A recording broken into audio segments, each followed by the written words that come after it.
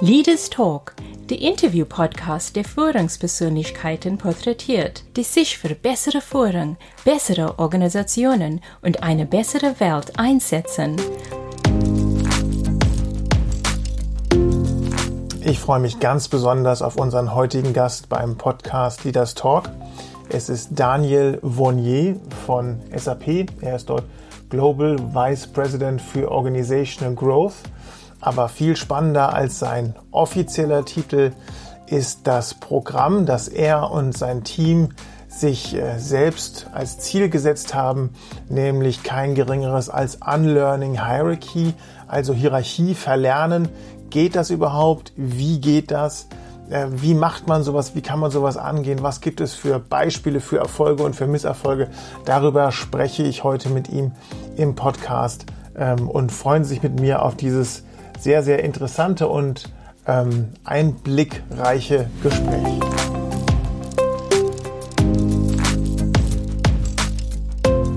Die Leute sind es ja nicht gewohnt, über mehr Verantwortung zu haben. Die müssen da reinwachsen. Manche sind intrinsisch motiviert und machen das mit dem Fingerschnippen und sagen, super, endlich kriege ich mehr Verantwortung. Andere müssen es lernen, weil Freiheit und Verantwortung, zwei Seiten einer Medaille, ja, da gibt es auch Konsequenzen. Wir gucken uns ja immer an, was ist denn in Individuen vorhanden? Ja, wie sind die konstituiert? Ja, was können die nicht? Wie kann ich die motivieren, noch mehr zu können, mehr zu machen, mehr zu lernen? Eine ganz wichtige Frage, die wir uns meines Erachtens viel zu wenig angucken, ist, was passiert eigentlich im Raum dazwischen?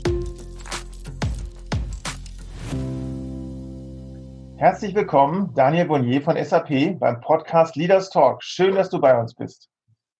Danke, Carsten, für die Einladung. Ich freue mich. Super. Daniel, wie geht's dir gerade in diesen Zeiten? Was treibt dich um? Ja, mich treibt viel um in diesen Zeiten, auf ganz unterschiedlichen Ebenen. Ja. Natürlich ist in meiner Rolle als Führungskräfte und Organisationsentwickler treibt mich ganz viel um, was denn diese ganze Zeit, in der wir gerade leben, denn bedeutet für uns als Profession, aber auch für uns als Organisation, weil wir natürlich gewisse Lernformate, gewisse Interventionsansätze, die wir in der Vergangenheit hatten, gar nicht mehr so durchführen können und sehr viel eben logischerweise auch virtuell umstellen, aber eben nicht einfach Copy-Paste machen, sondern überlegen, wie kann man es tatsächlich sinnhaft machen und was funktioniert auch nicht und wo müssen wir uns auch komplett neu erfinden und uns wieder ein paar sehr, sehr grundsätzliche Fragen stellen. Was für mich sehr spannend ist in dieser Zeit, ist tatsächlich so ein Stück weit als Soziologe unterwegs zu sein in so einem Umfeld wie einer Organisation aktuell und schauen, was das denn eigentlich macht mit der Beziehung zwischen Menschen, mit der Beziehung von Führungskraft und Teams, mit der Interaktion in Teams, wenn man alles von heute auf morgen auf virtuell umstellt. Und das ist schon sehr spannend, ja. Und das sagt, finde ich, auch sehr, sehr viel, oder man lernt sehr viel über Führung und über Führungskräfte, Persönlichkeiten, aber auch über die Rolle von Führung in so einer Zeit. Und was ganz viel in Büchern oft geschrieben wurde und in eingängigen Medien transportiert wurde, wird ziemlich haptisch, ja. Und ich muss die letzte Zeit sehr viel an ein Zitat von André Kostolany denken, der mal in einem ganz anderen Kontext gesagt hat, wenn die Ebbe kommt und die Flut weg ist, dann sieht man, wer ständig nackt geschwommen ist. Ja, und der Ausspruch fiel mir eigentlich ganz oft ein in letzter Zeit, weil man jetzt wirklich auch ein Stück weit sieht, welche Führungskraft ist eigentlich gut vorbereitet auf die Zeit. Ja, welche führt eigentlich ihr Team so, dass es in der neuen Zeit auch funktionieren kann und bei denen erfolgreich sein kann. Und das hat eben sehr, sehr viel mit dem Thema auch Loslassen zu tun, auf persönlicher, ganz individueller und emotionaler Ebene, aber dann durchaus auch den Menschen die Verantwortung zu übertragen und die Menschen diese Verantwortung dann auch anzunehmen, ja, damit so eine Gesamtorganisation und Teams weiterhin gut funktionieren. Also das sind so die ganz unterschiedlichen Ebenen. Dann gibt es natürlich die ganz persönliche Ebene in dem Thema drin. Ich habe war die letzten Jahre sehr viel auf der Straße, im Flugzeug und sonst wo unterwegs und habe meistens eine hohe Divergenz von meinem Arbeitsplatz und meinem Wohnort gehabt. Und der ist jetzt auf einmal zusammengefallen und kollidiert. Und das ist schon auch spannend. Ja. Also ich glaube, die letzten 20 Wochen oder dieses Jahr war ich so viel zu Hause wie die letzten 10 Jahre kumuliert wahrscheinlich nicht. Ja? Und das macht durchaus auch was mit einem selber. Man muss sich neu erfinden. Man muss nochmal überlegen, wie strukturiert man eigentlich seine Arbeit, seinen Tag. Und natürlich fehlt es mir auch ein Stück weit, ja, die wirkliche Interaktion mit den Leuten. Es war die letzten Jahre immer dieses hybride Modell. Man hatte beide Welten gehabt, virtuell und physisch. Und das Physische, dieser Kontakt, der fehlt mir tatsächlich schon, auch in einem Büro zu sein, mit Leuten Mittagessen zu gehen, informell mal über Themen zu sprechen. Das macht man weniger oder man macht es nicht automatisch. Man muss wirklich sich überlegen, wie man das dann einführt. Und ja, das sind so die unterschiedlichen Ebenen, die mich gerade beschäftigen. Super, danke, Daniel. Daniel, in diesem Podcast geht es ja um das Thema Better Leadership, Better Organizations, Better World. Und da bist du für mich jemand, der das sehr stark verkörpert, der das wirklich auch so lebt und auch so ein Organisationsentwickler, Kulturentwickler und Führungskräfteentwickler nach innen ist. Und ich interessiere mich dafür, wie kam es dazu? Was ist sozusagen der Weg, den du gegangen bist? Auch wann bist du vielleicht über Strukturen gestolpert? Du bist ja sehr viel in Großkonzernen groß geworden, Siemens, Telekom, SAP und davor große andere Beratungshäuser. Was waren so Momente, wo sozusagen du gesagt hast, so kann das nicht weitergehen, das muss irgendwie anders werden, ne? Also so diese Spanne, die interessiert mich. Könntest du uns mal so ein bisschen durchführen? Du hast ursprünglich BWL studiert, ist das richtig? Und wie ging es dann? Dann kamst du in die Beratung. Wie kam das dazu? Ja, wie so oft ist für so einen 0815 BWLer, der überlegt sich, was macht er denn eigentlich nach dem Studium? Und um die Entscheidung etwas rauszuschieben, geht man in die Beratung, ja, weil die immer noch sehr generalistisch ist. Und man fairerweise natürlich auch einiges an Tools lernt, weil man viel unterwegs ist, weil man viel sieht und weil man sich auch noch nicht festlegt. Das wollte ich auch ehrlich gesagt nicht. Einmal, weil mich ganz viel interessiert hat, weil ich eine hohe Neugierde an ganz vielen Themen hatte und weil ich mit meinem Studium auch sehr generalistisch unterwegs war.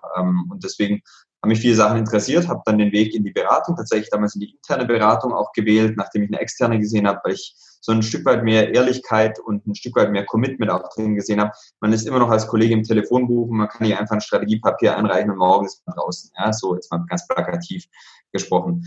Und in der Zeit habe ich viele Projekte, die gar nichts mit People oder Leadership oder Organisationsentwicklungsthemen zu tun hatten, aber die durchaus immer wieder diese Schnittstellen hatten. Ja, und natürlich kannst du dir viel über Strategien Gedanken machen, aber wenn du nicht dir überlegst, wie du die Organisation mitnimmst oder wie du von A nach B kommst und was es eigentlich dazu braucht und was vielleicht auch ein Weg ist, dann ist das alles relativ nett und steht dann auf Folien am Ende des Tages. Und das wurde mir in der Zeit eigentlich immer klarer, als ich gemerkt habe, das ist eines, was wir sagen, was top-down kommuniziert wird, was auf irgendeinem Slide steht, was in irgendeinem Steering Committee besprochen wird, aber die Frage ist ja, wie kriege ich denn eigentlich die Leute bewegt? Ja, wie kriege ich sie bewegt, dass sie von dem Ort, an dem sie heute sind, gedanklich, emotional, mit ihrem Commitment, mit ihrer Motivation, wie bekomme ich sie dahin, wo ich glaube, als Gesamtorganisation brauche ich sie. Ja? Und ohne, dass ich das damals hätte so artikulieren können, ist das rückblickend, war das sehr, sehr stark, was mich getrieben hat, zu sagen, da muss doch eigentlich noch was anderes Zusätzliches geben. Ja? Nichts Gegensätzliches, sondern was das komplementär zu dem wirkt. Und rückblickend bin ich tatsächlich so ein Stück weit wie die Jungfrau zum Kinde dann gekommen zum Thema Executive Development, was für mich so der Einstieg in dieses ganze Themenkonstrukt Führungskräfte, Organisations-, Kulturentwicklung anbelangt. Und ich eigentlich auch nie vorhatte, in die HR-Ecke zu gehen, ja, weil das für mich als auch nicht unbedingt nur positiv konnotiert war. Und habe dann aber gemerkt, und das war sehr, sehr spannend, gemerkt, dass mich die Themen total interessieren. Jetzt bin ich kein Psychologe, aber habe halt gemerkt, wie ich neugierig war, mich mit diesen psychologischen Themen, mit diesen Systemthemen dann auch auseinanderzusetzen. Habe da eine Coaching-Ausbildung gemacht und habe dann an so einem gewissen Punkt gemerkt, eigentlich ist gerade ganz spannend, was da passiert, weil ich habe mich sehr früh in meinem Leben mit dem Thema Selbstverantwortung, Selbstoptimierung, Selbstführung, hätte ich damals nicht so genannt, ja, aber rückblickend auseinandergesetzt. Ja. Also eines meiner ersten Bücher war Who Moved My Cheese von Spencer Johnson, das ich schon vor dem Studium gelesen hatte. Eine ganz kleine Fibel oder eine ganz kleine Analogie, die finde ich heute nach wie vor sehr, sehr spannend ist, gerade im Kontext so Change und Movement und Bewegung, was ich vorhin genannt habe. Und habe gemerkt, wie eigentlich diese beiden Welten gerade sehr, sehr schön zusammenkommen. Und da muss man einfach sagen, bin ich nach wie vor auch rückblickend sehr erstaunt, wie da das Leben dann manchmal einfach zusammenspielt. Und das hat mich seither nicht losgelassen, sodass ich jetzt 10 Jahre in diesem sage ich mal, Umfeld unterwegs bin, in ganz unterschiedlichen Unternehmungen, in ganz unterschiedlichen Kontexten, auch in ganz unterschiedlichen Rollen. Ich glaube, zusammenfassend sind so 3 große Aspekte, die mich da extrem treiben. Einmal ist es die Frage, ganz klein angefangen, was bedeutet denn Bewegung? Das ist für mich ein ganz wichtiges Wort, auch aus persönlicher Sicht kann ich nachher noch was dazu sagen. Aber was bedeutet denn Bewegung im Individuum und wie schaffe ich das? Ja? Also zu dem Thema vorher, wie kriege ich ein Individuum bewegt und verändert und weiterentwickelt? Und dann die zweite Frage ist, wie kriege ich denn Bewegung in ein Team hinein? Ja? Wie kann ich denn mit Teamdynamik umgehen, wo wir jetzt eine Gruppe an Leuten haben, die zusammenarbeiten sollten, idealerweise hinter einem gemeinsamen Problem stehen, das sie lösen wollen und merken, sie können es gemeinsam besser lösen als alleine oder überhaupt nur lösen gemeinsam. Wie arbeite ich eigentlich in so einem Umfeld? Und dann, wenn man dann auf die ganz große Bühne in Anführungszeichen geht, die Fragestellung, wie bewege ich oder wie kriege ich eigentlich so unser Gesamtsystem in Bewegung, ja, wo wir dann bei dem Thema Kultur auch sehr, sehr schnell sind. Und während die Mechanismen unterschiedlicher sind, ob ich auf der individuellen Ebene bin oder dann auf der, sage ich mal, mehr systemischen Ebene, spielen die Sachen halt zusammen. Und Veränderung muss immer auf diesen 3 Ebenen auch passieren. Das ist ganz klar meine Erfahrung und auch meine Überzeugung.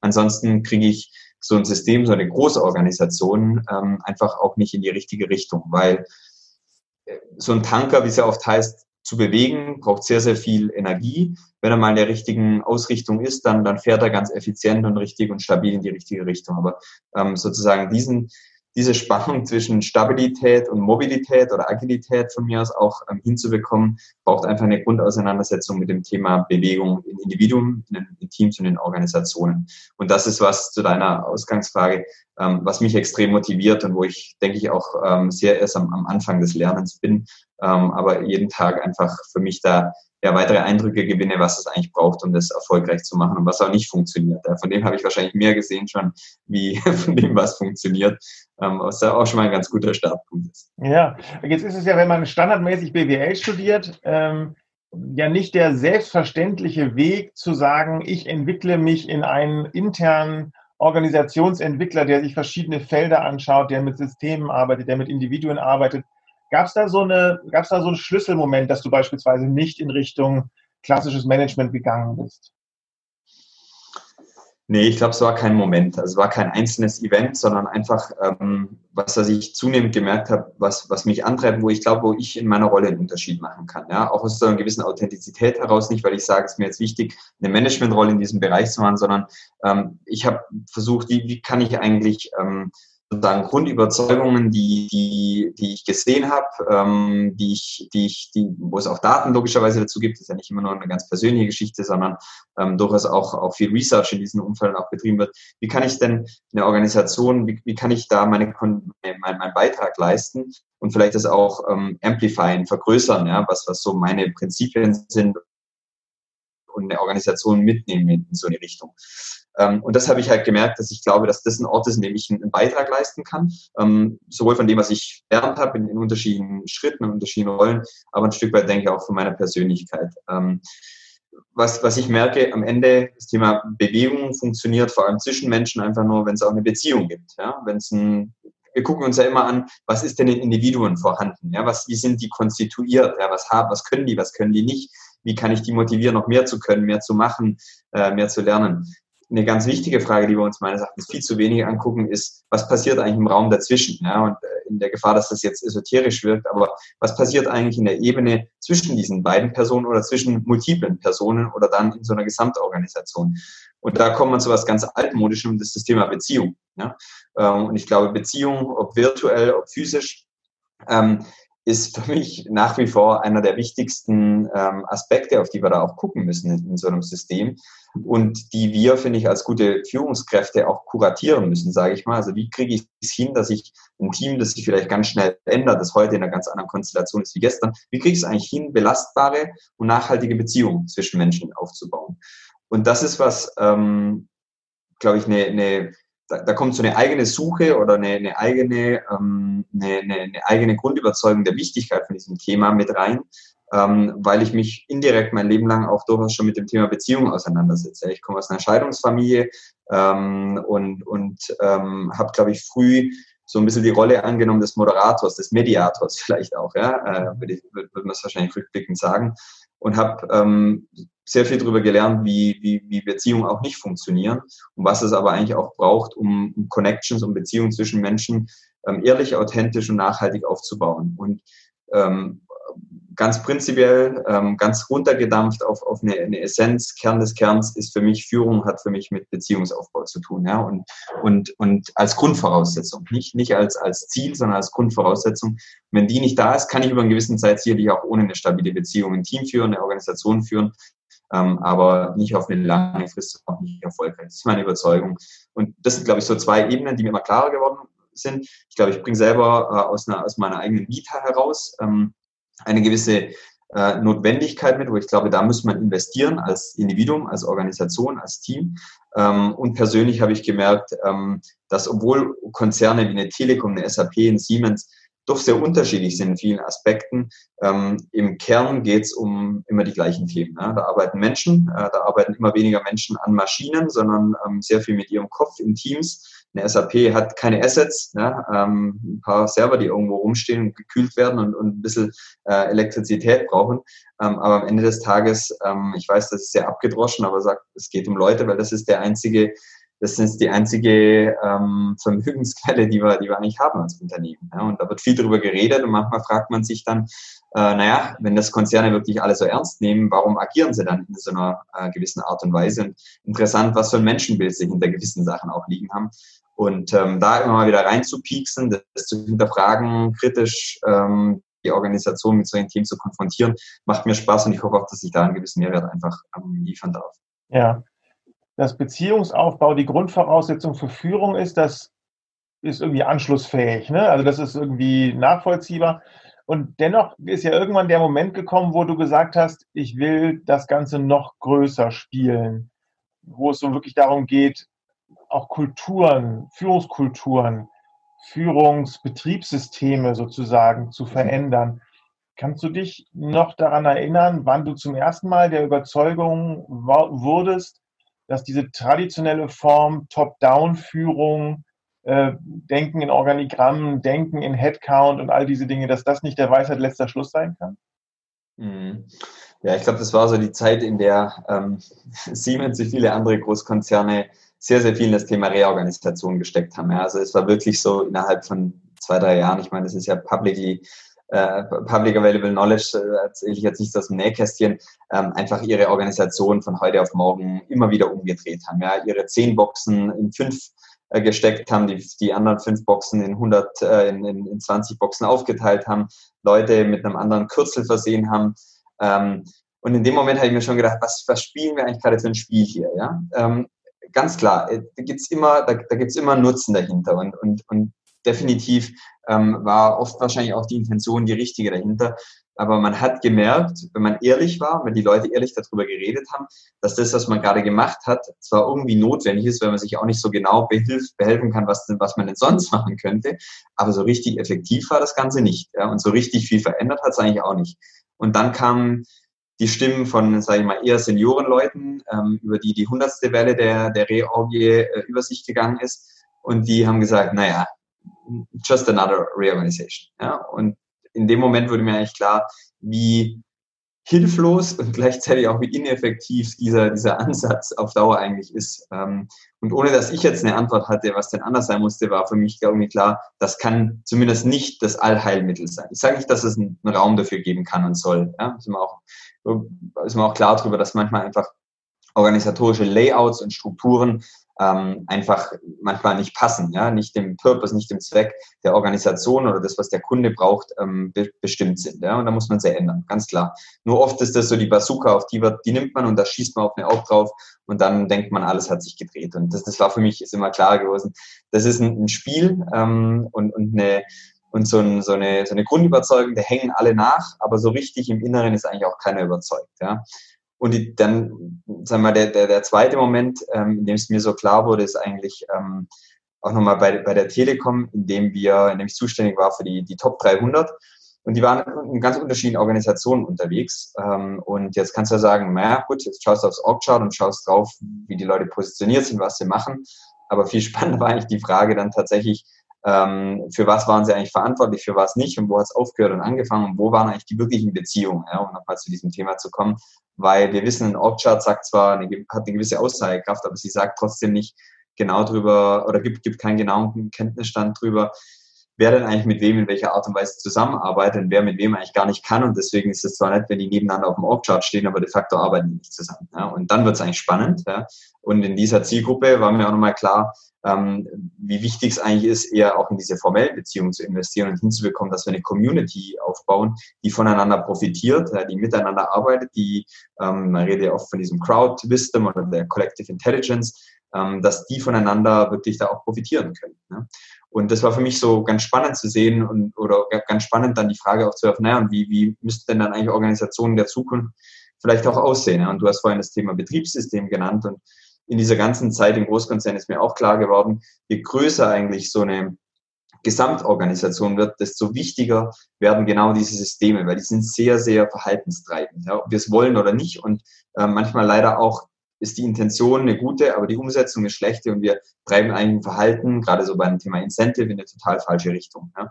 Und deswegen in der Verantwortung, die ich heute habe, finde ich schön, weil diese beiden Sachen kommen genau zusammen. Also wir kümmern uns um so Sachen wie das Performance-Management, Nachfolgemanagement, um Kompetenzmodelle und dann aber auch um das tagtägliche Lernen auf individueller, auf Team- und auf organisatorischer Ebene.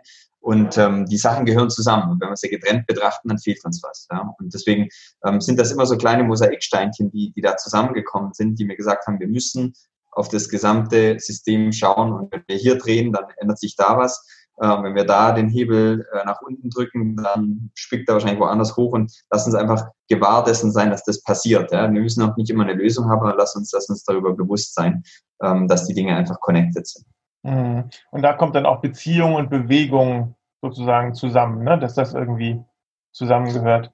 Total. Jetzt bist du in diesen großen Konzernen, die ja in Dekaden denken. Ne? Also wenn man da mit einem Siemensianer, mit einem Telekomianer spricht, die sind dann halt 20 Jahre dabei oder 10 Jahre dabei oder noch länger dabei. Du bist nach 3-4 Jahren immer so weitergezogen. Was war die Motivation? Nicht zu sagen, das muss noch feiner getuned werden, das muss noch weiterentwickelt werden. Was war die Motivation dann zu sagen, nee, ich probiere es mal woanders aus? Ja, das ist spannend und ich denke, also die ganz offene Antwort ist, ich habe das nie so geplant, ja. Es war nie, dass ich wollte nicht weg von Siemens, sondern ich bin hin zur Telekom. Ich wollte nicht weg von der Telekom, ich bin hin zur SAP. Und jetzt kann man sagen, ja, deine ist Wortglauberei. Für mich ist es tatsächlich nicht, weil es war immer eine bewusste Entscheidung hinzu und nicht weg von. Und ich bin auch nirgends weg von, weil ich entweder gesagt habe, ich bin fertig, weil das wäre man ist nie fertig, mit dieser Arbeit ist man nie fertig. Ja. Es gibt eine Reise ohne Destination, ganz klar. Ja. Sondern es waren einfach unterschiedliche Aspekte. Also jetzt in meiner letzten Entwicklung hin zur SAP hat mich einfach total bewegt, nochmal eine neue Industrie kennenzulernen, hat mich total bewegt, zu sagen, wow, da ist ein Unternehmen da und so bin ich tatsächlich auch in Kontakt mit der SAP gekommen, die eine enorme Attention und ein enormes Investment in ihre Leute geben, was das Thema Mindfulness, emotionale Intelligenz anbelangt, weil sie einfach gemerkt haben, ja, es gibt Software, aber es gibt halt auch Software in Menschen, ja, und es gibt nicht nur die künstliche Intelligenz und die Intelligenz in Systemen und Technologie, sondern halt immer noch auch die Intelligenz im Individuum, ja, und emotionale wie kognitive Intelligenz. Und das fand ich schon eine spannende Aussage und habe mir das dann ein bisschen näher angeguckt, habe mit ganz vielen Leuten gesprochen, weil tatsächlich kannte ich SAP jetzt von innen gar nicht, obwohl ich sonst, glaube ich, doch einige Konzerne von innen auch kenne durch mein Netzwerk. Aber da hatte ich relativ wenig Kontakt dazu. Und das fand ich damals wirklich ein sehr anziehender Aspekt. Plus, was mich schon angetrieben hat, ich war ja in den anderen Funktionen immer auch Kunde von SAP. Also ich habe ja immer mit SuccessFactors auch gearbeitet, mit allen Aspekten, die sehr positiv waren, aber auch mit Aspekten, wo ich gesagt, ja, hat es irgendwie nicht so geklappt in der Organisation. Und Teil meiner Rolle ist ja auch ein Stück weit anderen Unternehmen, also Kunden von uns auch zu helfen, zu sagen, die Software ist das eine, Leute, ja, aber wenn ihr eine Software einführt, dann heißt das nicht, dass ihr automatisch die Kultur in die richtige Richtung damit treibt, sondern ihr müsst euch ganz klar darüber sein, dass ihr parallel oder Komplementärprozesse und Bewegungen in Gang treten müsst, damit ihr in die richtige Richtung kommt, die für euch, für eure Kunden, für eure Ziele, zu euren Zielen passen. Und das fand ich auch nochmal einen interessanten Aspekt. Ja, sozusagen nicht nur, also wann hat man schon innerhalb von HR wirklich auch einen Kontakt zu einem Endkunden. Und das macht mir halt auch Spaß, da ein Stück weit immer meine Erfahrungen, da steht nie drüber, das ist richtig oder falsch, sondern da steht immer drüber, das ist die Erfahrung, die ich gesammelt habe, die einfach auch mit anderen Leuten zu teilen. Ja? Und da kommen wir halt wieder zu dem Punkt, da gibt's doch ganz viel, wo man auf so einer Großkonzernebene miteinander austauschen kann, weil in den Grundbestandteilen sind es dann doch sehr, sehr ähnliche Mechanismen und sind es auch sehr, sehr ähnliche Komplexitäten. Und wir haben vor Jahren schon über Performance Management gesprochen. Ja, das spricht mir jetzt halt wieder. Da gibt's wieder eine Renaissance. Ja, ganz lang hat man gesagt, ja, wir brauchen große Skill-Datenbanken. Dann hat man irgendwann gesagt, wir werfen alles über Bord. Jetzt kommt es gerade wieder hoch. Skill, das neue Thema. Ja. Also das heißt, es gibt Bewegungen, es gibt rhythmische Wellen, die da reinkommen. Und wie gesagt, man ist da nie fertig und klappt. Da hat auch keiner einen Weisheitsletzter Schluss. Aber das war auch nochmal ein spannender Aspekt an dem Job. Und dann, last but not least, SAP in so einem wirklich sehr in einer sehr internationalen, globalen Organisation dieses Thema nochmal zu treiben. Auch eine Organisation, die aus einer ganz anderen Legacy herauskommt. Das ist eine sehr junge Organisation, vergleichsweise zu anderen DAX-Unternehmen, die dadurch natürlich auch eine ganz eigene Kulturprägung hat. Und die tatsächlich auch schon vor Covid sehr, sehr virtuell auch gearbeitet hat, ja, was ich für mich auch ein Stück als Herausforderung gesehen habe und das auch immer noch als dessen sehe, weil das bietet persönlich ganz, ganz viele Vorteile. Es bringt aber auch viele Komplexitäten mit, nicht nur in meiner Arbeit in der Organisation, sondern auch in allen Organisationen, mit allen dann in allen Teams, bringt das einfach Herausforderungen auch mit sich. Ja. Und dann das zu begleiten, zu unterstützen, aber auch selber zu lernen, das war schon eine Motivation, die mich bei dem Thema SAP und der Rolle, die ich heute machen darf, da einfach angezogen hat. Bevor du zur SAP kamst, hat dein Name eine gewisse Bugwelle vor sich hergeschoben. Also es gab dann schon, da kommt jetzt der Daniel Vonnier, der kommt von der Telekom und der hat ein Programm und der hat eine Mission. Du bist auch angetreten, was zu verändern. Du bist nicht angetreten, was zu konsolidieren oder fein zu tunen, sondern man hat schon gemerkt, du kamst da rein und es ging gleich darum, Sachen neu zu machen, neu zu denken. Ne? Das Wort Reinventing, das Wort Unlearning Hierarchy war relativ schnell geprägt und ist dann auch so dazu gekommen. War das von Anfang an klar, dass das dein Mandat ist oder hat sich das so geshaped, so entwickelt mit der Zeit? Der Mandat war überhaupt nicht klar, ja, was auch so ein bisschen ein Abenteuer war, zu sagen, okay, worauf lasse ich mich denn da ein, weil so ganz klar war es mir nicht. Ich sage auch nicht, dass ich den Vertrag unterschrieben habe. Und ich komme aber da ganz gut klar damit, weil ich weiß, die Realität ist eben eine andere, wie das, was dann auf der Job Description steht. Deswegen dachte ich mir, du, ist eigentlich wie immer und alles gut. Nee, mein Job hat sich tatsächlich auch sehr verändert. Ich bin eigentlich angetreten in einer Rolle, die sich damals Vision and Strategy nannte. Ja? Also heißt, die Idee war tatsächlich, das, was ich vorhin beschrieben habe, auch als Thought Leader für unsere Kunden da zu sein, für alle HR-Prozesse, aber als Thought Leader auch für innen, im Innen zu stehen, aber sozusagen von der Zukunft her denken, was heißt denn das für die Organisation SAP, ja, in allen Aspekten, Führung, Talententwicklung, Organisationsentwicklung, Lernen, das in eine Strategie überzugießen und dann das aber auch zu übergeben, ein Stück weit, ja. Nur wurde ziemlich schnell klar, das Übergeben ist ein völlig künstlicher Akt, der funktioniert nicht. Ja? Und darum bin ich sehr froh, dass ich damals die Möglichkeit dann auch ziemlich schnell bekommen habe, dass wir gesagt haben, wir machen das alles gemeinsam. Es ist nicht mehr ein mechanistischer Prozess wie in der Automobilproduktion, Automobilindustrie, wo wir sagen, wir haben vorher einen Prototyp, den übergeben wir dann vom Design in irgendwie die Konstruktion, das Engineering, dann machen wir dann läuft das Band an, dann wird's ausgerollt, sondern wir machen das in einem Ende-zu-Ende-Ansatz. Ja, wir haben Ende-zu-Ende Teams, Experience-Teams heißt es bei uns, die sich um diese, sagen wir, von der Ideation bis hin zur Auslieferung an den Kunden wirklich und diesen Loop zurück natürlich, ganz wichtig, sich darum kümmern. Ja. So, das war mal so der erste Punkt, dass wir gesagt haben, eigentlich müssen wir das Thema anders angehen und nicht so fragmentiert und dieses, ich werf dir mal meine Idee rüber und du machst dann weiter, das funktioniert nicht, ja, weil das funktioniert auch auf einer individuellen Verantwortlichkeitsebene nicht, ja, weil die Leute sagen, ich fühle mich nur für diesen kleinen Teil verantwortlich. Das klappt nicht. Das wurde ziemlich schnell klar. Zu der Ambition sozusagen, was zu verändern, war mir halt relativ schnell klar, eine SAP hat ganz, ganz viele Stärken, jedes andere Unternehmen. Aber es gibt auch ganz klare Aspekte, die werden der Organisation im Weg stehen. Ja, und das waren so, ich gehe in so eine Organisation sehr neugierig, sehr offen, ohne große eigene Hypothesen rein. Und die Hypothesen formen sich natürlich in einer gewissen Zeit. Und dann versuchst du die Hypothesen zu testen. Ja, einmal tatsächlich in Gesprächen mit wichtigen Personen in dem Unternehmen, an wichtigen Schaltstellen, dann aber auch mit der Gesamtorganisation und ganz wichtig eben auf allen unterschiedlichen Ebenen. Das haben wir zum Beispiel bei dem Thema Führung die letzten Monate ganz, ganz stark gemacht, um herauszufinden, was für eine Führung braucht eigentlich diese Organisation. Und natürlich kam ich rein mit sozusagen einer gewissen Ahnung, was funktionieren kann und was nicht, aber ich hatte keine Ahnung von dieser Organisation. Also waren meine ersten Wochen tatsächlich Explorationswochen und da bin ich immer noch drin, aber natürlich irgendwann muss er mal was liefern, ja, da muss er aufhören zu explorieren und mal anfangen zu vielleicht experimentieren und mal was zu liefern und zu testen. Aber es wurde uns, glaube ich, allen war klar, dass auch das Thema Führung hier sich weiterentwickeln muss, ja, weil eine SAP hat zwei ganz große Gruppen an Mitarbeitern. Die eine Gruppe, das sind die Entwickler und die andere Gruppe, das sind die Vertriebler. Und das sind jetzt zwei Gruppen, die Führung sicherlich sehr, sehr unterschiedlich interpretieren. Ja. Die machen weitaus mehr als die Hälfte der Organisation aus. Und die haben auch keine falsche Interpretation von Führung. Nur sie haben halt keine gemeinsame und dadurch strahlen sie auch keine gemeinsame aus auf die Organisation. Deswegen wird Führung sehr heterogen wahrgenommen, ja, und sehr inkongruent auch wahrgenommen über die Organisation. Und wenn wir glauben, dass Führung, und ich spreche noch nicht über Leader, sondern über Leadership, über Führung, wenn wir glauben, dass das ein ganz wichtiger Transmissionsriemen ist, um uns auf die Zukunft richtig einzustellen, die Organisation zukunftsfähig zu machen, dann müssen wir erstmal gucken, dass wir Führung zukunftsfähig machen.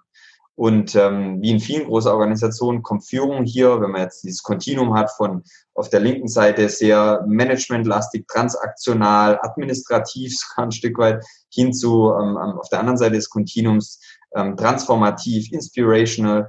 Dann gibt es sicherlich auch in der SAP da ganz, ganz viele unterschiedliche Punkte, in denen Führung angesiedelt ist in unterschiedlichen Organisationen. Und uns war schon klar, wir müssen eine Bewegung Richtung mehr transformativer, mehr inspirational Führung haben, weg von diesem reinen Management-Gedanken. Ja, und das heißt nicht, dass Management nicht auch wichtig ist, aber es sind einfach zwei unterschiedliche Paar Schuhe.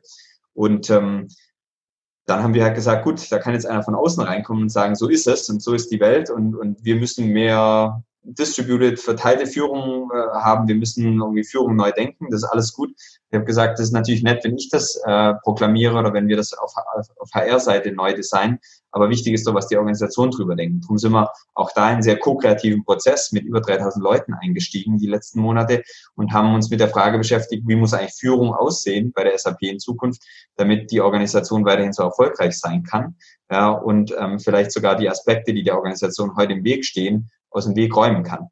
Und da sind wir auf Werte gestoßen, da sind wir auf Verhaltensaspirationen gestoßen und die haben wir für uns jetzt konsolidiert und auch wirklich die Essenz rausdestilliert, weil du kannst ja dich nicht auf zu viele Sachen da fokussieren.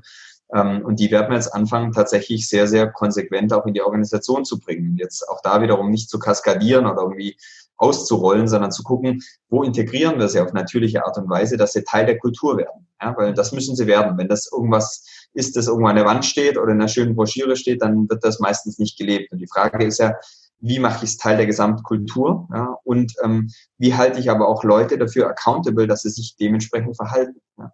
Und das ist dann eine sehr, sehr spannende Frage, weil da geht es dann tatsächlich drum, wir fokussieren als Organisation sehr viel auf das Was, aber oft noch nicht so sehr auf das Wie. Und da ist halt die Frage, wenn jemand das Was sehr gut erreicht, aber mit Mitteln, die vielleicht nicht zu unserer Kultur und unserem Wertesystem passen, was mache ich denn mit diesen Leuten? Ja? Daniel, wenn du das jetzt mal vergleichst zu deiner Zeit bei Siemens, wo du gesagt hast, so wie wir hier die Boxen hin und her schieben und die Menschen in den Boxen, das kann es irgendwie nicht sein. Was ist jetzt der Kernunterschied aus deiner Sicht oder die Kernunterschiede im Herangehen?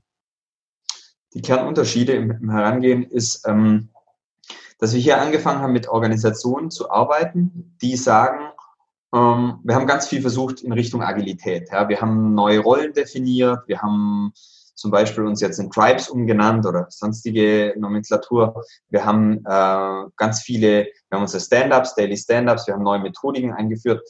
Und ehrlich gesagt, einiges hat sich ganz positiv verändert. Ja. Aber wir merken immer mehr, dass wir an einen Punkt stoßen, wo es nicht weitergeht. Ne? Und wo sogar wir an einen Punkt kommen, an dem wir uns die Frage stellen, war es eigentlich nicht vorher besser, weil da haben wir zumindest diese Kontrollillusion gehabt und hinter der konnten wir uns verstecken ein Stück weit. Das sagt keiner so, aber das ist ein Stück weit natürlich schon eine offene Frage. Und was anders geworden ist, ist, dass ich, glaube ich nochmal, oder dass wir jetzt auch, wenn wir mit diesen Organisationen arbeiten, an die Erkenntnis kommen, wir müssen uns ganz viel Zeit am Anfang nehmen, um die Fragestellung zu eruieren, wo wollen wir eigentlich hin? Ja? Ich will gar nicht das große Wort Purpose so oft nutzen, aber sozusagen, was passt zu dem Zweck der Organisation, ja, den sie jetzt zu erfüllen hat, und welche Art der Zusammenarbeit, welche Art der Haltungen, welche Art der Führung, welche Art letzten Endes dann durchaus auch des Organisationslayouts braucht es denn, um das am besten umzusetzen. Ja? Und ganz viele Organisationen stürzen sich darauf zu sagen, wir brauchen einen Blueprint, damit wir uns da einfach das dann da reingießen können, damit wir die alte Welt in die neue Welt reingießen können. Also böse gesagt, den alten Wein in die neue Schläuche dann gießen. Und das ist halt ein sehr spannender Prozess, weil eine Organisation und gerade so ein Großkonzern hat eigentlich oft gar nicht die Mechanik, damit sowas wertgeschätzt wird und sowas überhaupt auch möglich ist. Weil, ich nenne mal 3 Sachen. Erstens, ich kann von Anfang an noch nicht den Erfolg messen. Den muss man irgendwann messen, den muss man irgendwann messen können. Aber am Anfang ist es so ein Stück weit, ich lasse mal los und exploriere Dinge und experimentiere Dinge und gucke, ob sie mit dem neuen Ansatz die Ergebnisse besser sind als mit dem alten Ansatz. Und wenn ja, kann ich sagen, super, wahrscheinlich weitermachen und dann kann ich auch irgendwie eine Metrik dahinter legen. Aber in der Organisation willst du ja immer alles messen. Ja? So, und wo man das kann und sinnhaft tun kann, sollte man es auch tun, aber leider funktioniert das nicht immer. Punkt 1 oder Limitation 1, Limitation 2, Zeit. Wir haben alle keine Zeit. Wir brauchen einen neuen Org-Setup und der muss morgen da sein, wir müssen ja morgen wieder liefern. Und das ist halt die spannende Frage, wie fahren wir den Run-Mode, also das, was wir abliefern müssen tagtäglich, dem Kunden, wie können wir das weiterfahren und können aber parallel sozusagen uns mit dem Neuen schon auseinandersetzen. Also man spricht ja mal von dieser Ambidextrie, dass man sagt, ja, ich muss das heute managen und in den Griff kriegen und muss aber an das Morgen denken, das Morgen designen.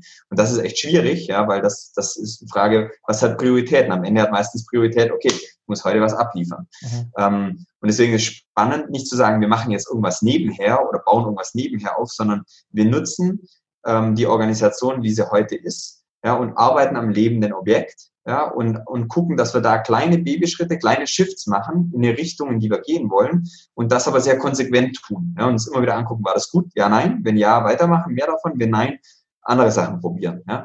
Und da haben wir gemerkt, das ist eigentlich ein guter Ansatz, diesen evolvierenden, iterativen Prozess zu fahren, anstatt zu sagen, okay, wir müssen jetzt alles runterreißen und alles neu denken, weil die Zeit haben wir nicht, ja, und die kriegst du auch in keiner Organisation. Und das dritte, und das ist die dritte Limitation, die ist stark damit verbunden, mit dem, was ich gerade gesagt habe. Es ist ja nicht, um ein Bild zu nehmen, dass das Schiff jetzt gemütlich in den Hafen fährt. Ja, die Passagiere aussteigen, man überlegt, wie man das Schiff jetzt neu renovieren kann, wen man jetzt mit jemand anderen ins Zimmer stecken kann, wie man die Teams neu aufbaut und wie man die Fahrtrichtung dann ändert und auch noch sich um das Ziel Gedanken macht, wo wir eigentlich hinfahren wollen. Sondern das Schiff ist ja draußen auf der See. Ja? Und jetzt die Frage, wie schaffe ich, dass das Schiff in die richtige Richtung geht? Ja? Wie schaffe ich aber, dass die Leute auf diesem Schiff sozusagen noch genug Klarheit haben, wo sie eigentlich hin müssen und nicht sozusagen sagen, okay, der eine sagt links, der andere sagt rechts. Ja? Also wie erfinden wir sozusagen uns auf der Reise während dem Fahren neu? Und das ist spannend und das ist ein Prozess, den sicherlich gute Organisationsentwickler auch leisten können. Aber davon hat eine Organisation in der Regel auch nicht so viele, ja, weil das ist einfach eine gewisse andere Profession und da bin ich auch, ehrlich gesagt, nicht ein Experte mit 10, 20 Jahren Erfahrung. Ja, da bringe ich eine gewisse Erfahrung mit, aber da merke ich, das wäre eigentlich ganz wichtig, dass wir Leute haben, die Systeme verstehen, ja, in so einem Großkonzern und die mit so Systemen arbeiten können, auch über einen Prozess hinweg, der nicht ein kleines Leadership-Training ist, wo man alle in den Raum packt, ja, 2 Tage und danach klatschen wir alle Beifall und haben was gelernt und haben ein paar neue Bücher bekommen, sondern der halt über eine gewisse Zeit auch geht. Ich glaube, das ist der größte Unterschied sozusagen oder der größte Lernprozess, den ich über die Jahre gemacht habe und beschreibt eigentlich da, wo wir heute stehen, wie wir heute auch mit den Organisationen arbeiten. Jetzt hast du die Metapher mit dem Schiff gebraucht. Dennoch, die Brückencrew bleibt ja häufig stabil bei so einem Schiff, ne, wenn das in den Hafen einläuft und nicht. Also Daher die Frage, inwieweit kann ich sozusagen ein Schiff innen drin neu bauen, während es fährt, ohne die Brückencrew auch ein Stück weit auszutauschen? Also inwieweit kann man in die Köpfe der Menschen rein? Wir beide wissen ja, Weiterentwicklung funktioniert, aber nur, wenn es gewollt wird, sowohl vom Individuum als auch vom System. Was ist da deine Erfahrung? Also erstmal ist meine ehrliche Meinung, manchmal muss man Leute der Brückencrew austauschen. Ja? Und nicht, weil sie schlechte Menschen sind oder sowas, ja, sondern weil sie einfach vielleicht nicht mehr anschlussfähig sind zum neuen Weg. Ja? Wenn sich das Spiel oder die Fahrt in eine andere Richtung ändert, müssen ja die Passagiere überlegen, wollen sie da weiterhin dabei sein. Ja? Und ich finde, diese Frage muss man auch ganz ehrlich beantworten und dann muss man auch diese Menschen konfrontieren damit. Aber natürlich haben wir auch nicht immer die Möglichkeit, die Brückencrew auszutauschen. Ja? Und deswegen ist das eine sehr, sehr spannende Frage. Wie kriege ich ein Verhalten, das ja über Jahre einstudiert ist und fairerweise funktional ist. Ja, die Leute sind ja dort, weil sie viele Dinge richtig gemacht haben, weil sie viele Dinge so gemacht haben, die in dieser Organisation, in dieser Kultur, in diesem System funktioniert haben und sie damit erfolgreich waren.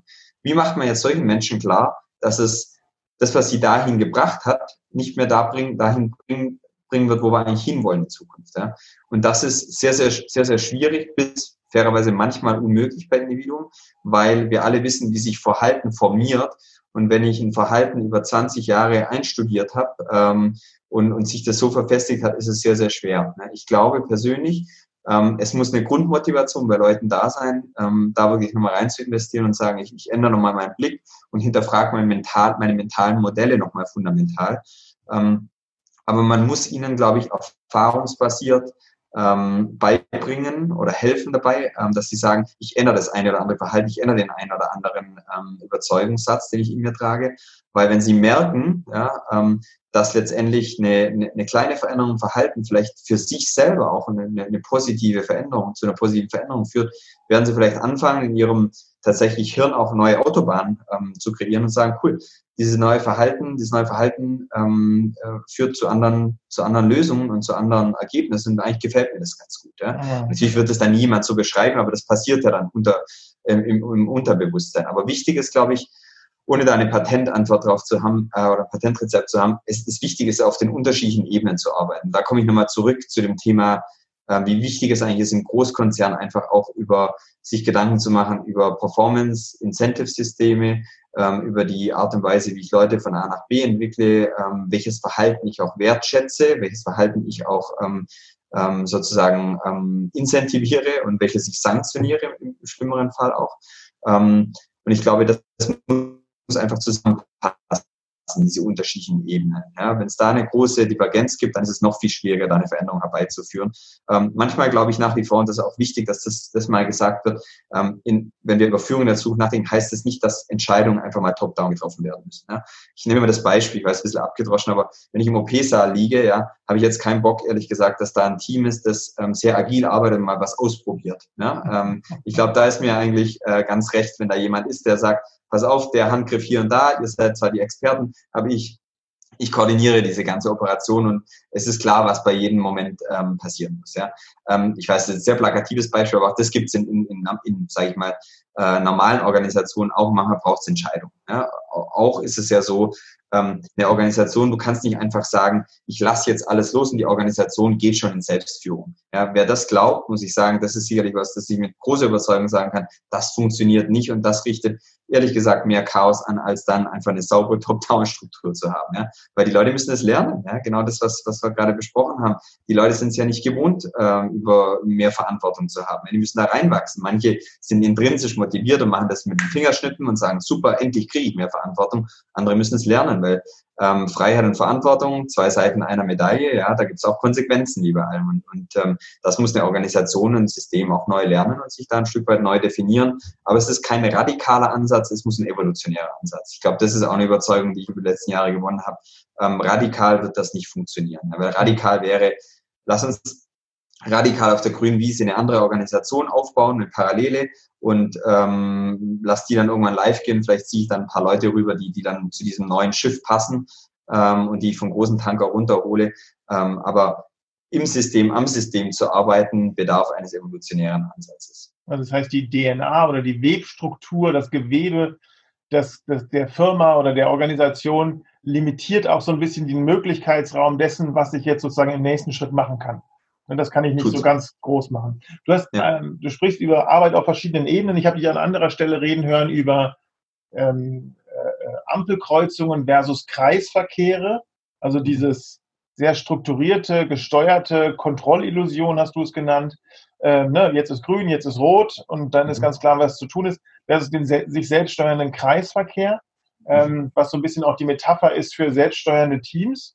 Und ich habe dich reden hören über Macht abgeben, bei denen die klassisch in Führungspositionen sind, aber auch Macht aufnehmen und sozusagen in die Verantwortung gehen, bei denen die klassisch in der geführten Rolle sind. Und was ich spannend fand, dass du gesagt hast, teilweise, man denkt ja traditionell, dass die Führungskräfte sich schwer damit tun, Macht abzugeben, aber dass es dir aufgefallen ist, dass es ebenso oder fast genauso viel die sind, die geführt werden, denen es schwerfällt, in die Verantwortung zu gehen. Kannst du dazu ein paar Takte sagen?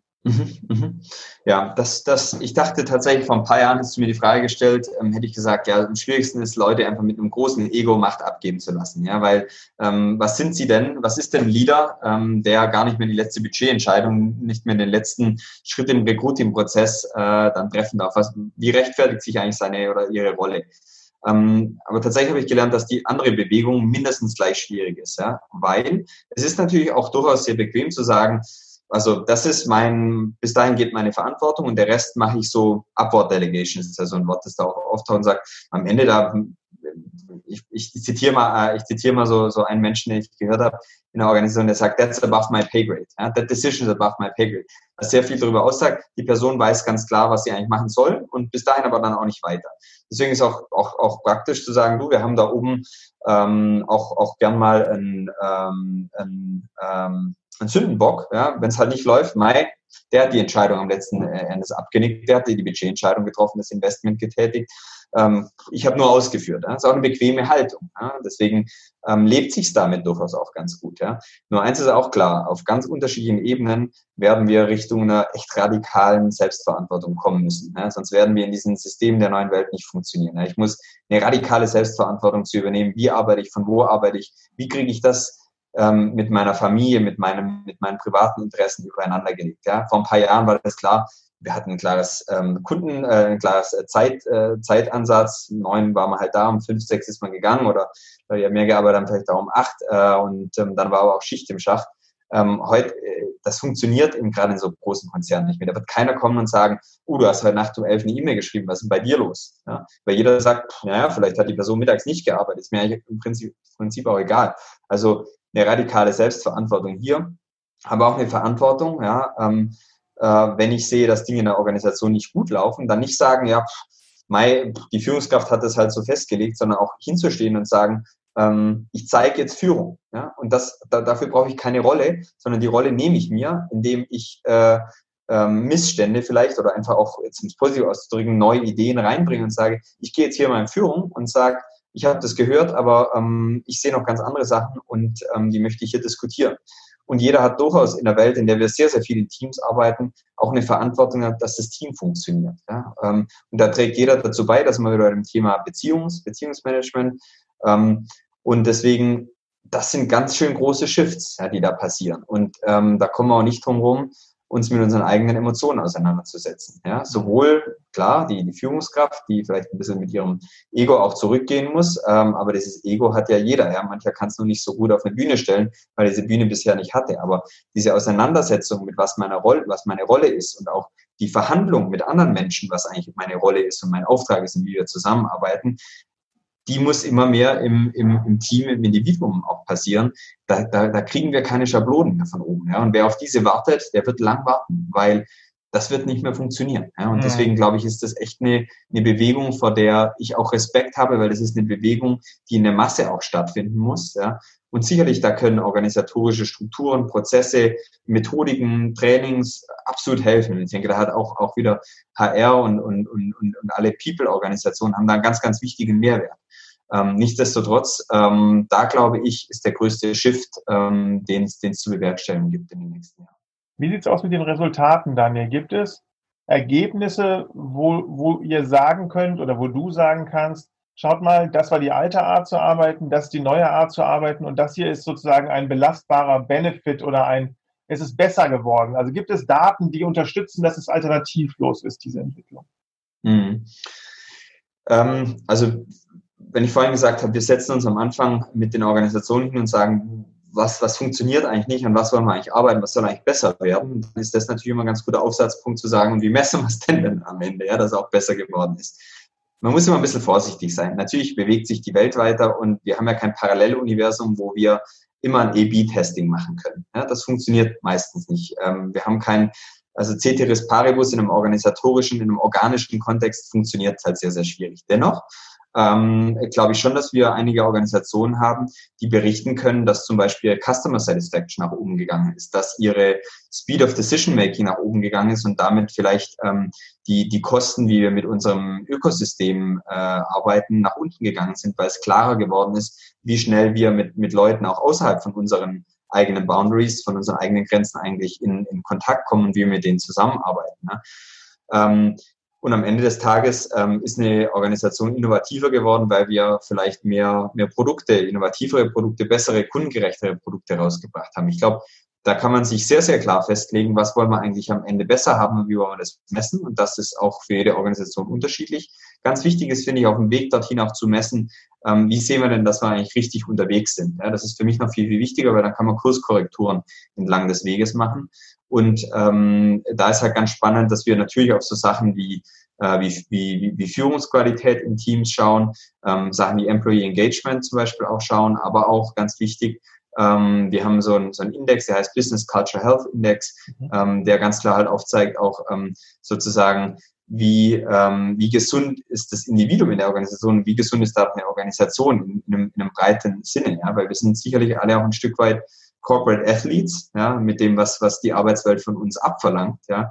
Aber manchmal gehen wir definitiv nicht wie Athleten mit unserem Körper, unserem Geist und unseren eigenen Ressourcen um, sondern teilweise sehr kurzfristig gesehen, ja. Und ich glaube, dass das ein längeres wird, dass wir auf die Länge rennen sollten und eher uns Richtung einen Marathon einrichten sollten, wo es sicherlich mal kurze Sprintzyklen auch geben muss, aber schon die Frage, wie gesund sind wir Individuen und wie gesund ist eine Organisation. Und da muss man immer wieder auch ein Stück Nachhaltigkeit setzen in allen Aspekten. Und Nachhaltigkeit ist halt auch ein Thema, das man in der Messung da auch nicht außen vor nehmen sollte, ja, in unterschiedlichen Aspekten. Also vielleicht etwas verklausulierte Antwort auf deine Frage.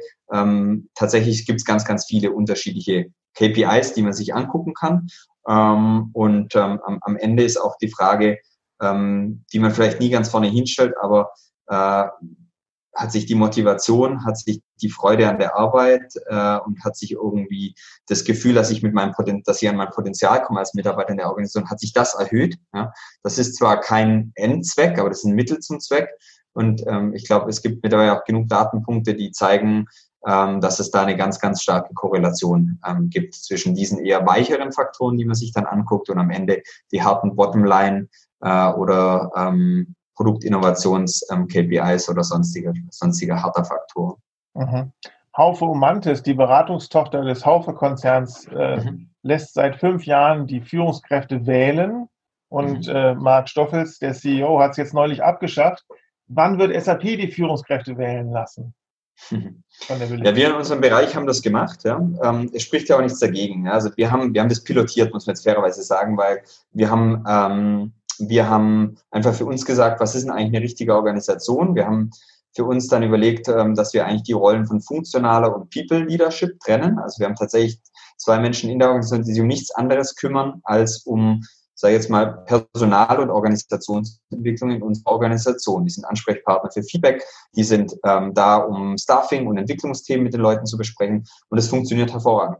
Und diese beiden Leute haben wir, und darum bin ich so ein großer Fan von Experimenten, einfach mal wählen lassen. Ja? Und Leute konnten sich selbst nominieren und sagen, hey, ich würde die Rolle gerne mal testen. Wir haben dann einen sehr ko-kreativen Prozess dann gestartet und haben gesagt, die Leute machen quasi wie Interviews, ja, mit einem kleinen repräsentativen Komitee der Organisation und bewerben sich und sagen, was bringen sie eigentlich mit und warum motiviert sie diese Art der Rolle, die sie da einnehmen wollen, und hatten dann einfach 3, 4 oder 4 Leute damals und haben dann die Organisation 2 Sachen machen lassen. Einmal die Leute wählen und einmal dann auch wählen, von wem der beiden Leute sie geführt wäre das falsche Wort, aber wer der People Leader, wer diese Person in der Organisation sein soll. Und das war ein super guter Prozess. Einmal, weil das ganz viel Vertrauen in die Organisation gebracht hat, weil es den Leuten auch diese Verantwortung zurückgespielt hat. Nicht der Daniel trifft diese Entscheidung, der die Organisation, die Menschen noch gar nicht alle ausreichend kennen, sondern die Organisation trifft die Entscheidung. Ja. Und zum Beispiel, das kann auch total entlasten, sich selber sagen muss, okay, ich glaube, diese beiden Leute machen das. Ja, weil vielleicht wäre ich falsch gelegen, vielleicht auch richtig, ja, aber durchaus gibt es da immer ein Risiko. Und wir haben das gemacht, wir haben das pilotiert, sind immer noch in dieser Testphase. Momentan, bisher funktioniert das wunderbar. Ich kenne auch andere Organisationen bei der SAP, die das ähnlich gemacht haben.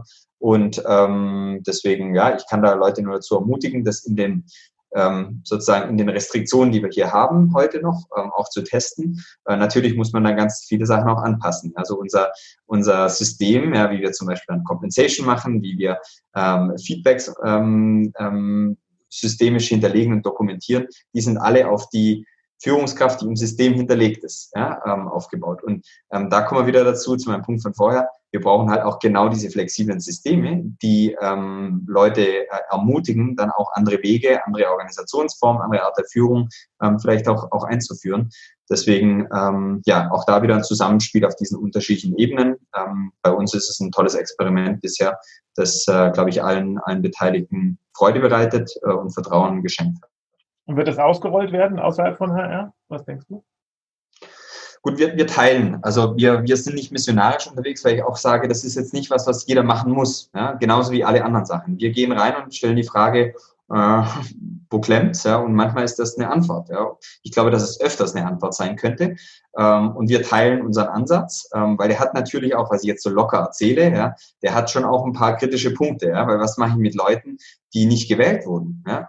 Wie fühlen die sich dabei? Und da muss man ganz, ganz achtsam sein, weil da kann man auch ganz viel kaputt machen. Ja, was sich so cool, modern, agil anhört, hat auch ganz große Risiken und die teilen wir einfach auch mit anderen Organisationen. Deswegen ausrollen in dem Sinne tun wir es nicht, weil wir es von oben runter sagen, das ist die neue Art, sondern wir bieten es als Erfahrung an und hoffen natürlich, dass wir Leute da zum Thema Bewegung von vorher nochmal in die Bewegung bringen, und unsere Bewegung aus unserem Team heraus auch mit anderen teilen und sagen, hey, macht euch mal auf die Reise und testet es einfach mal. Und das ist schön, das zu tun und in einem kleinen Rahmen.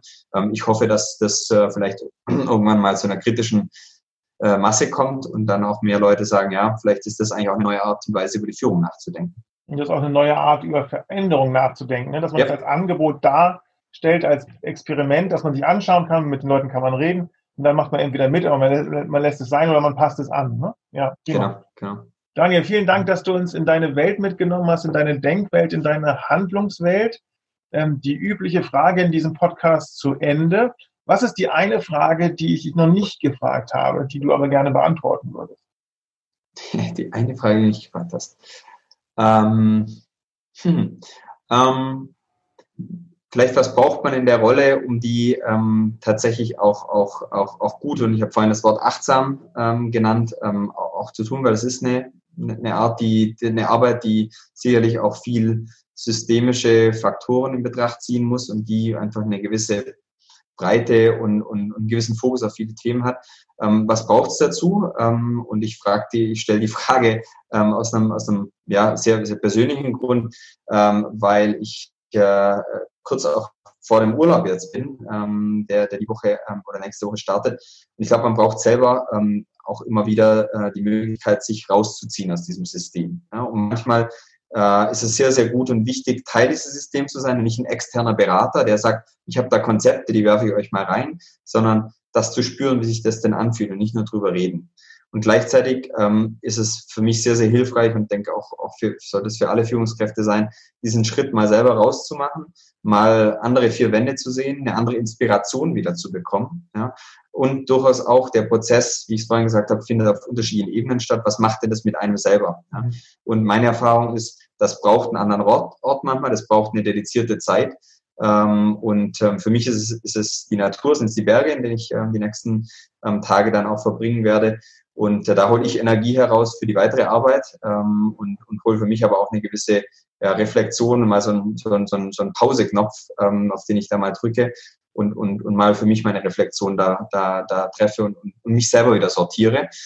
weil ich glaube einfach, das braucht es. Das braucht es in der Profession, aber jetzt mal über die Profession hinaus, glaube ich, braucht es das einfach für jeden, der auf dem Marathon unterwegs ist und nicht nur auf einem kurzen Sprint. Und ich glaube, das sind wir Corporate Athletes alle. Und deswegen glaube ich, gerade in der Zeit wie der heutigen, wo wir noch mehr vor dem Bildschirm sitzen wie früher und das einzige Medium ist, 10, 12, 14, 16 Stunden am Tag, braucht es manchmal eine andere Perspektive. Und die wünsche ich mir die nächsten Tage und wünsche auch allen, die vielleicht auch unterwegs sind auf einem Urlaub, einem Break, einem Retreat oder sonstigen Ding.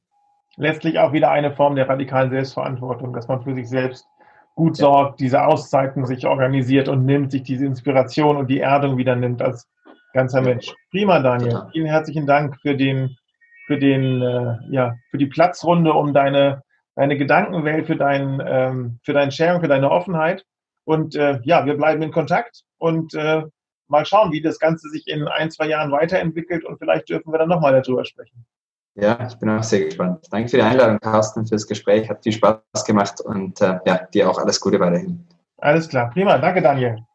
Gut, ciao, ciao. Und was hast du gelernt? Ich finde es sehr spannend, wie Daniel den Begriff der neuen Führung, der neuen Art der Führung, der neuen Art der Zusammenarbeit als eine kollektive Kompetenz beschreibt, die nicht nur für die traditionellen Führungskräfte gilt, sondern auch für alle, die traditionell die Geführten sind, weil beide müssen sich verändern und die eine muss Macht abgeben, die traditionelle Führungskraft, die anderen müssen aber Verantwortung übernehmen. Das ist längst nicht jedermanns Sache. Und was ich sehr, sehr spannend finde, ist diese Verknüpfung von Arbeit im Außen. Das heißt Arbeit an der Organisation, Arbeit an der Kultur, an dem Führungsstil, aber auch an der Arbeit im Innen, nämlich mit meinem Ego umgehen, mit meinem Kontrollbedürfnis umgehen, auch mit meinem Bedürfnis nach Freiheit und nach eben nicht immer in der Verantwortung sein, umzugehen. Und all das gehört zusammen und ich mag diesen Ansatz, das Ganze als Experiment zu sehen, wo man versuchen kann zu gucken, was hat funktioniert, wovon kann ich mehr machen und was geht sozusagen in die falsche Richtung. Von daher sehr, sehr spannend und sehr, sehr lehrreich, finde ich. Worauf können wir uns in der nächsten Folge von Leaders Talk freuen? Unser nächster Gast im Podcast Leaders Talk wird Luise Bang sein. Luise hat ursprünglich für Danfoss gearbeitet und hat dort die Aufgabe gehabt, Teams agiler zu machen, Agilität einzuführen, ist dann zu Bombardier gewechselt und hatte dort ein ganz ähnliches Mandat. Und jetzt arbeitet sie bei einem Joint Venture von Mitsubishi Heavy Industries und Vestas im Bereich Offshore-Windparks und hat dort wieder dieselbe Aufgabe und Herausforderung. Und wir werden mit ihr darüber sprechen, wie sie dieses Thema andere Führungskultur, anderes Betriebssystem der Organisation, wie sie das vorantreibt, wie sie das macht, was funktioniert, was nicht funktioniert hat und was das alles mit ihr zu tun hat. Und da bin ich schon sehr gespannt auf dieses Gespräch. Das war Leaders Talk, der Interview-Podcast, der Führungspersönlichkeiten porträtiert, die sich für bessere Führung, bessere Organisationen und eine bessere Welt einsetzen, powered by Leadership Choices. Wenn Sie uns Feedback geben möchten, senden Sie uns gerne eine E-Mail an leaderstalk@leadership-choices.com. Vielen Dank fürs Zuhören.